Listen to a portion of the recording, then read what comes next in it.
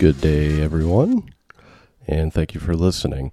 I have this new audio setup, and I won't get too technical because I'm not a tech guy, but I have been satisfied with the sound quality and the problems I've had in recent podcasts.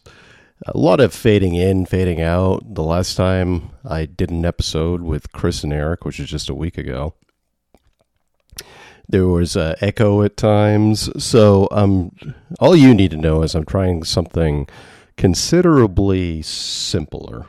Simpler in the sense that I've gone from this big box thingy-majiggy that takes up a lot of space in my living room to this little tiny box. I'm talking about the 10th of a size. And I believe I'm going to get better sound quality out of it. I'm hoping when I play music, the fade in, fade out doesn't happen, but it remains to be seen. That may be an internet issue. I honestly don't know. It's a Sunday afternoon. I'm by myself today, and I took a nap, which sometimes I wish I didn't do that after the fact. If you've all taken naps before, I'm sure, and just that feeling where you're just kind of groggy and like, oh man, it's, so I'm still kind of coming out of that a little bit. I took a nap before my Zumba class the other night, and my Zumba sensei came in and asked where the bathroom was. And in this place, you have to walk through a curtain to go to this other part of this big old warehouse. And in the corner, there's a bathroom quite a few feet away. And I'm trying to tell her to go through the curtain, but I couldn't come up with the word curtain. So I'm like, just go through that thingy there, and then in the left-hand corner, you'll find a male and woman bathrooms. I mean, I couldn't even come up with the, men and women bathrooms. That's how bad it is. So I feel like I do have my nouns with me after this Sunday afternoon nap, so we'll see how this goes. And Sunday afternoons are typically when I feel kind of lonely. A lot of it is just, the work week starts tomorrow. I don't dread that in particular. I know once a week gets going, the second I'm at work, I'll be back into the flow of things. But it's just that feeling like, damn it. It's just like I spent my whole week with people. I have these few hours by myself, and it feels a little bit lonely. But part of the reason why I podcast during this time is because it helps with that feeling. Again, podcasting is therapy for your host here. And today, I wanted to talk about relationships, friendships, intimacy for the middle-aged folk, us, we Gen Xers. I'd say anywhere between the ages of 45 and 60. I mean, some people say, hey, wicked, I'm 65 years old. Can I be included in this? Absolutely. Hell, I don't care. If you're 80 years old and you're in the same situation, you can be thrown into this as well. I've been thinking about relationships, love, all that stuff a lot. Really, ever since I've been separated, certainly since I've been divorced. And I remember probably 15 years ago saying, oh, geez, good thing I'm not in the dating game again, because back in my 20s, it's like I didn't want to have that experience of just going out and meeting people and putting myself out there with the purpose of possibly being rejected. And I didn't want to make myself vulnerable. I mean, this is a popular Brene Brown thing these days, is making yourself vulnerable. Well, I didn't want to do that in my 20s. I mean, I didn't, if I was told about the concept, even if I claimed I understood the concept, I really didn't understand that. But you do. You have to make yourself vulnerable if you're going to put yourself out there, so to speak. When you put yourself out there, you're really opening the door for your feelings to get hurt. And I'll elaborate on that in a minute. Drinking some water here. There we go. I'm waking up, people. waking up. But I remember saying that, like, Jesus, thank God I don't have to go through that again. Thank goodness I'm married. I'm happy with my kids. I'm where I want to be in my life. I'm in love, have been in love for a while. And I never have to go through that experience again. So flash forward a few years later, more than a decade later, and here I am separated at the age of 49, about to approach 50. And I'm like, wow, what do I do? So you get into the online dating game, you meet a few people, and it's like, some situations are better than others. And then maybe there's a couple situations where things go kind of okay. You do want to see the person again. You might get a text just saying, you know what? I've been thinking about it, Matt, and you're a good guy, and I'm not ready for anything serious right now, blah, blah, blah. And I'm surprised at each of those situations how, maybe I'm not surprised. I don't know. I guess I didn't know how that would work. It's really hard now to get my feelings hurt in those situations. If it doesn't mesh, it doesn't mesh, and that's okay. That's completely okay. And when I say that, I mean it. It would have been different in my 20s. I would have thought about it like, well, why the hell not? I mean, could I do something? It's just like, I thought we were getting along great. And no. I mean, there's no sense to even begin to have those conversations because you can't force feelings. You can't even begin to. So I guess maturity has a lot to play with that. But also when I was in my 20s, I was still finding my way into a career, financial security, potentially buying a house, maintaining a vehicle that wasn't some $500 jalopy that I duct taped together and, just nickeled and dimed to keep it alive so I could get to point A to point B. And not having kids, thinking that I wanted kids at times, wondering, is that really what I want?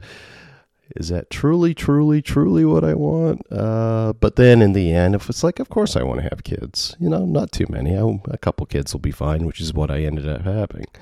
And wanting just that feeling of falling in love, having your best friend that you believe is going to be for the rest of your life.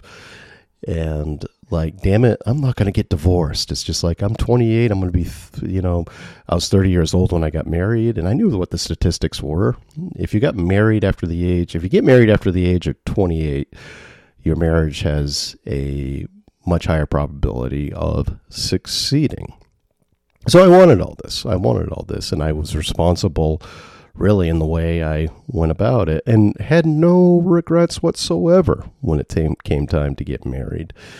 Now it's like, okay, I was married for 18 years, 2 kids that are nearly grown who are wonderful and that I have a bond with and a relationship with, and my ex is a good friend still. So that I have in my life. I'm never going to be alone. In your 20s, you just don't know. I mean, part of it is, chances are you're not going to be alone. I mean, most of us, if you are alone at the end of your days, it's primarily a choice. I firmly believe that.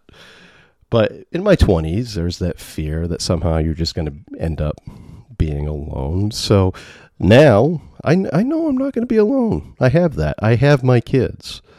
I have my ex who it will be a friend. I have my family. Sadly, I lost one of my sisters. I'm the youngest in the family of 3. But I have my oldest sister, and her nephews and my nieces of my deceased sister. I'm never going to be alone. Drink some more water, and I apologize. As I talk, I need to drink water. And so then as I start dating again, start meeting people, and maybe there's a romantic connection there, maybe there's not, but throughout it all, I'm meeting some very interesting people who I converse with, even if there weren't romantic feelings there. And what I'm discovering is it's just nice to meet a lot of people. It's nice to have friends that are female that you can do things with. I mean, some I'm closer to than others. Certainly there's a bond with, I won't go beyond that, but yeah, you bond with some more than others, but everyone is friendly. Everyone maybe has a different interest. And heck, if you're chatting with them and they aren't doing anything, you aren't doing anything, and you meet for a drink, cup of coffee or whatever, just to get together for an hour or two, great. Super. It's good to have that bond. Some are just intellectually just very, I learn from them. I learn from all these relationships. I learn from everyone I interact with. And then as I'm talking and I kind of see people in my situation who are single after long marriages, I find that many aren't committing. They will date. Maybe they have a friend they spend most of their time with, but there's a lot of non-commitment out there, which I find really, really interesting. And it's like, and I shouldn't throw everyone into a hat, but it's almost as if people in that situation I'm in, like the companionship, but don't want to experience the vulnerability that they had to experience back when they fell in love with someone they were with for a long time. Not so much because they fear rejection, but they fear that just pain of being in love. There's a lot of pain that comes with love, and that's what I keep telling myself now. And I may grow beyond that, I don't know. But with love comes this feeling like, wow, this person is so important to me that I don't know what I would do with my life if that person all of a sudden wasn't in it evermore. My heart would be broken. I would be crushed. I'd be sad. And do I want to put myself through that situation again? Do I want to put myself through a heartbreak? Or do I want to just continue to have fun with this person? Maybe the intimacy isn't there, the physical intimacy, but the companionship and just that feeling of being listened to and the enjoyment of listening to them as well is fine. Is good enough.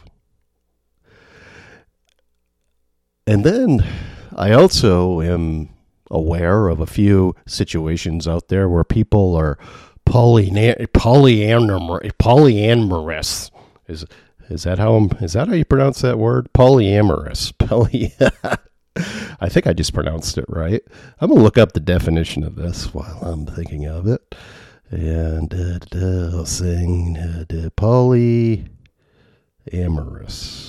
polyamorous. There we go. The definition is a practice of or desire for intimate relationships with more than one partner, with the informed consent of all the partners involved. Okay. So it's basically you're talking about open relationships. So I always thought that polyamorous meant thruples, people that were in basically three people living together, all intimate, all in love, and that kind of stuff, which that's fine. But I guess polyamorous just means that the people are in an open relationship. So there's a couple, they're in an open relationship, they date everybody. Of course, the problem with that can be, I think those types of situations can work if you're single, you meet someone, maybe you see them for a little bit, you click to some degree, but you both aren't ready to commit to one another, so you see other people. That situation I can kind of understand.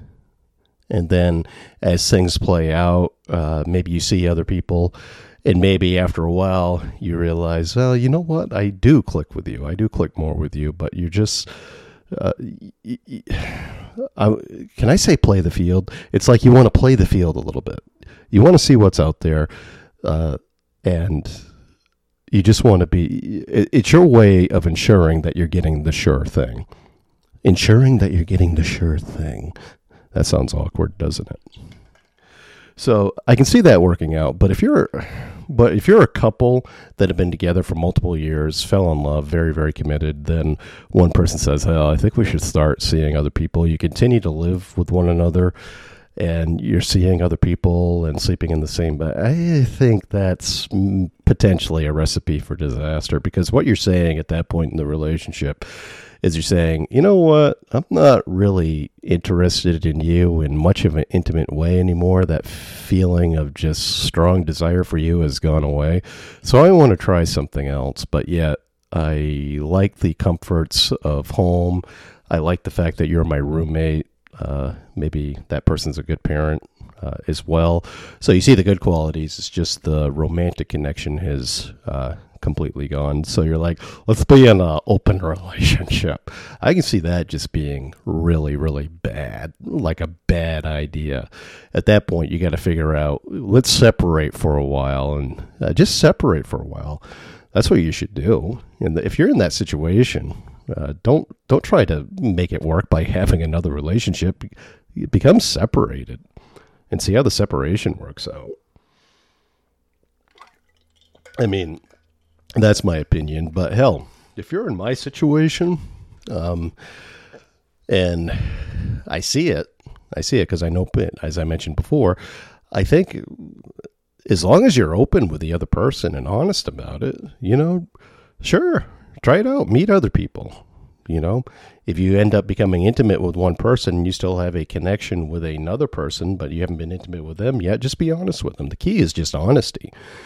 To be honest. Otherwise, if you're not, it just kind of eats away at you, and it's just not healthy. It comes out at the wrong time, and then it's going to come out as you not being honest with that person. So anyway, I don't know. I almost think the Gen X generation, we're going to be the ones that play around with these types of friendships, relationships, and we may be the generation that isn't quick to fall in love again after divorce. And I would like to see us, or myself, I'm not wishing time away, but it'll be interesting to see how my views change over time. What I was almost going to say is, like, it'll be interesting to see where I am 10 years from now. It's no, I don't want to like flash forward too much here. I just want to think about the near future and how my views on this play out a lot. Ultimately, the whole concept of love isn't going to change in making yourself vulnerable, because the second you fall in love with someone, you are opening the door for heartbreak. And some people are open to that. Some people don't recognize their emotions, and maybe it's not healthy for them. I think if you become so obsessed with a person that it's hard for you to function in your daily life, hard for you to sleep, eat, because you become obsessive or almost obsessive, I'm not sure that's a healthy situation to be in. Ultimately, learning to love who the hell you are is, and I'm not saying anything new here, but ultimately it's just loving who the hell you are, and the fact that you're not going to be alone because you have many loved ones around you, that you're going to be okay with time by yourself. And those are, to me, it's just, and everybody's different, but to me, it's just learning to like who you are, what you do, Learning to like your relationships and friendships with everyone is key. Learning to be happy, knowing that you're not going to find happiness just by being with another person. That's not happiness. You got to find true happiness within yourself before you can share it with anyone. You guys know this. I'm not saying anything revolutionary here. I mean, what do I know? I'm just a 51-year-old Gen Xer in Midcoast, Maine, prophesying my thoughts on relationships, friendships, and potentially love. Then it comes to question 2. You've had your kids. Nope, I'm not going to go there. I'm not going to go there. I was going to talk about, I'm not going to go there. I was going to talk about, I'm not going to go there. Yeah, I'll hold that thought for another episode. But when it comes to physical intimacy, that's another thing too. I believe it's still important at our age, but at the age, I'd say probably a lifetime ago, it was certainly more important. But it's like, as nice as physical intimacy is, it's not the crucial part in a friendship relationship. I believe now that it's kind of, if it's going to become the whole package, certainly if you're in love with someone, you have to be compatible in that way. Now, if you get to a point of physical intimacy, I believe, again, you have to be honest with that person and where you are. I mean, if you want to just be friends with benefits, have that discussion beforehand, not after. Not after. Because it can be, with me at least, it can be, I can just have this guilt consume me afterwards if those things aren't discussed. In fact, it can be emotionally just, it can make me depressed for like days. Because I don't want to give somebody the wrong idea just because we slept together. So I believe it's very important to have those discussions beforehand. I mean, if you're in love, if you're truly in love and you've been together with this person for a while and it's been building up, you know, that's a different situation. But even then, I believe it's important to discuss it. But if it happens rather quickly and you know that a relationship's not going to work out for, our long-term relationship's not going to work out for various reasons, I believe it's just very important to think about it a little bit, talk about it some, and then if everything's copacetic, go for it. I don't think like this animalistic desire overwhelms us at our age often. Certainly not as much as it did when we were younger. When I say we, I'm talking to you Gen Xers out there who are intimate with other individuals from time to time. Yes, which I hope that happens for all of you Gen Xers, because I think it is healthy. In fact, I know it's healthy as well. Yeah. Shows I'm watching now, I just watched on Netflix over the last week. I watched The Tinder Swindler, and this, oh my goodness, it's like this Tinder guy. The premise is basically this Tinder guy posing as a rich guy, flies on project. I mean, he does everything a wealthy guy does. Drives around in Lamborghinis, travels on a private jet, eats caviar, blah, blah, blah, blah. Come to find out, he's doing it on the dime of all these women he is basically defrauding. So it's like, I'm watching this and I'm like, holy cow.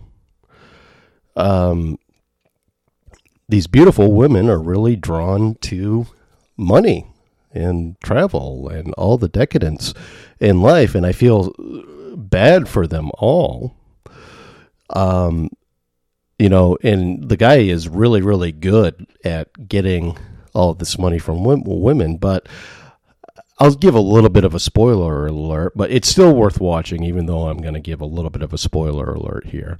He does get caught eventually. They get him for using a fake passport and put him in jail for 5 months. Okay. And this is after Vanity Fair and some Scandinavian magazine do this huge article on him that a bazillion people read about what a scumbag he is. Okay. So anyway, he gets caught and serves 5 months in jail. Now he's out of jail doing similar shit, and he's got a gorgeous Israeli model, which makes me think, what the hell are you thinking, people? The guy is a fraud. The guy's a complete total fraud. He's never worked a day in his life other than maybe like at a fast food place in Israel. I mean, he's just a master at posing as a rich guy and defrauding people. You know this. So you, gorgeous Israeli model, why are you going out with him? And he's probably defrauding her in the process. I just don't understand it. I just don't understand it. Then there was another one similar to that. Oh, I know what it was. Bad Vegan. This one just came out last week. So this is a woman, very beautiful woman, a little bit younger than I am, becomes known as this great vegan chef in New York City, and she's all over like the Today Show and Regis and Kathy Lee, or whatever it's called now, Kelly and Mark, that guy, Michael Strahan, I guess. Anyway, you get the idea, okay? Owns this probably the best vegan restaurant in New York City, where all the celebrities come and eat this wonderful vegan food.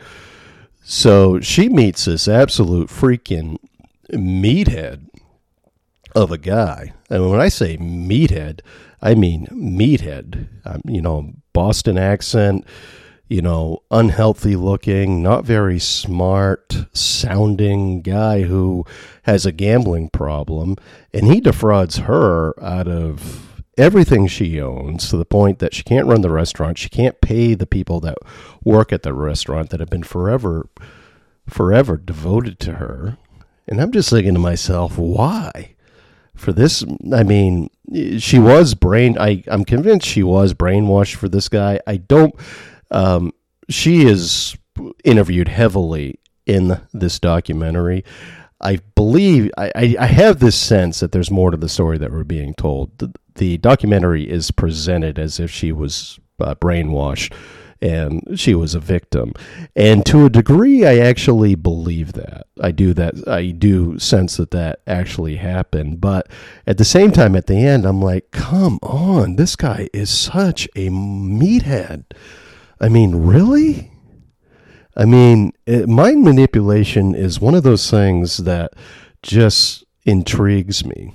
And I've read a lot of books during the pandemic on women that have escaped cults. And I listen to a podcast series on cults and their followers. And I'm always left with, like, how are these intelligent people being roped in by these people? I don't see how that could ever happen in my life. And this is a guy who was just defrauded out of $2,500 a few weeks ago, so I guess it can happen. But I did get the money back in 2 days, so I caught it right away. And none of the, I mean, speaking of the women in Tinder Swindler or in this Bad Vegan video, they just kept on giving money and money and money. And even during all this time of the skepticism that they had, they never just stopped doing it. And it's just like, wow, these intelligent people just being roped in. It's just, so it's one of those mysteries of life that it's hard for me to understand. And it's like love. When somebody falls in love with a person, it's easy for us to judge from the outside if that person isn't right for another. One of the people, say a person that we care about a lot. And if they don't see it themselves, I mean, there's not much we can do to convince them otherwise. In fact, we can cause a lot of problems. In the end, they have to figure it out for themselves. And who are we to judge when it comes down to it? We judge because we care, but in the end, we can be with them every step of the way as they figure things out. and hopefully they come to a conclusion that that relationship doesn't work for them and that they don't get hurt in the process. And certainly if they're in a situation where they may get hurt, if it is a safety situation, of course we would intervene. Absolutely. So those are some general thoughts that I'm having at the moment just about relationships at middle age, and especially, I would say single guy relationships or single person relationships at my age, and love, vulnerability, and a couple Netflix series that touch on those things a little bit. And as always, I appreciate you listening. I'm hoping that the recording, I'm looking at all the blue waves, and I'm hoping there's not a lot of buzzing going on. And we'll be doing some new theme shows in the future. I know that Sandy and I are going to do a movie show. I'm hoping to do a show with RJ Keller at some point. And Stout and Eric and myself will always be doing shows as well. Hope you all have a good week. I love you. Until next time, take care. Thank you.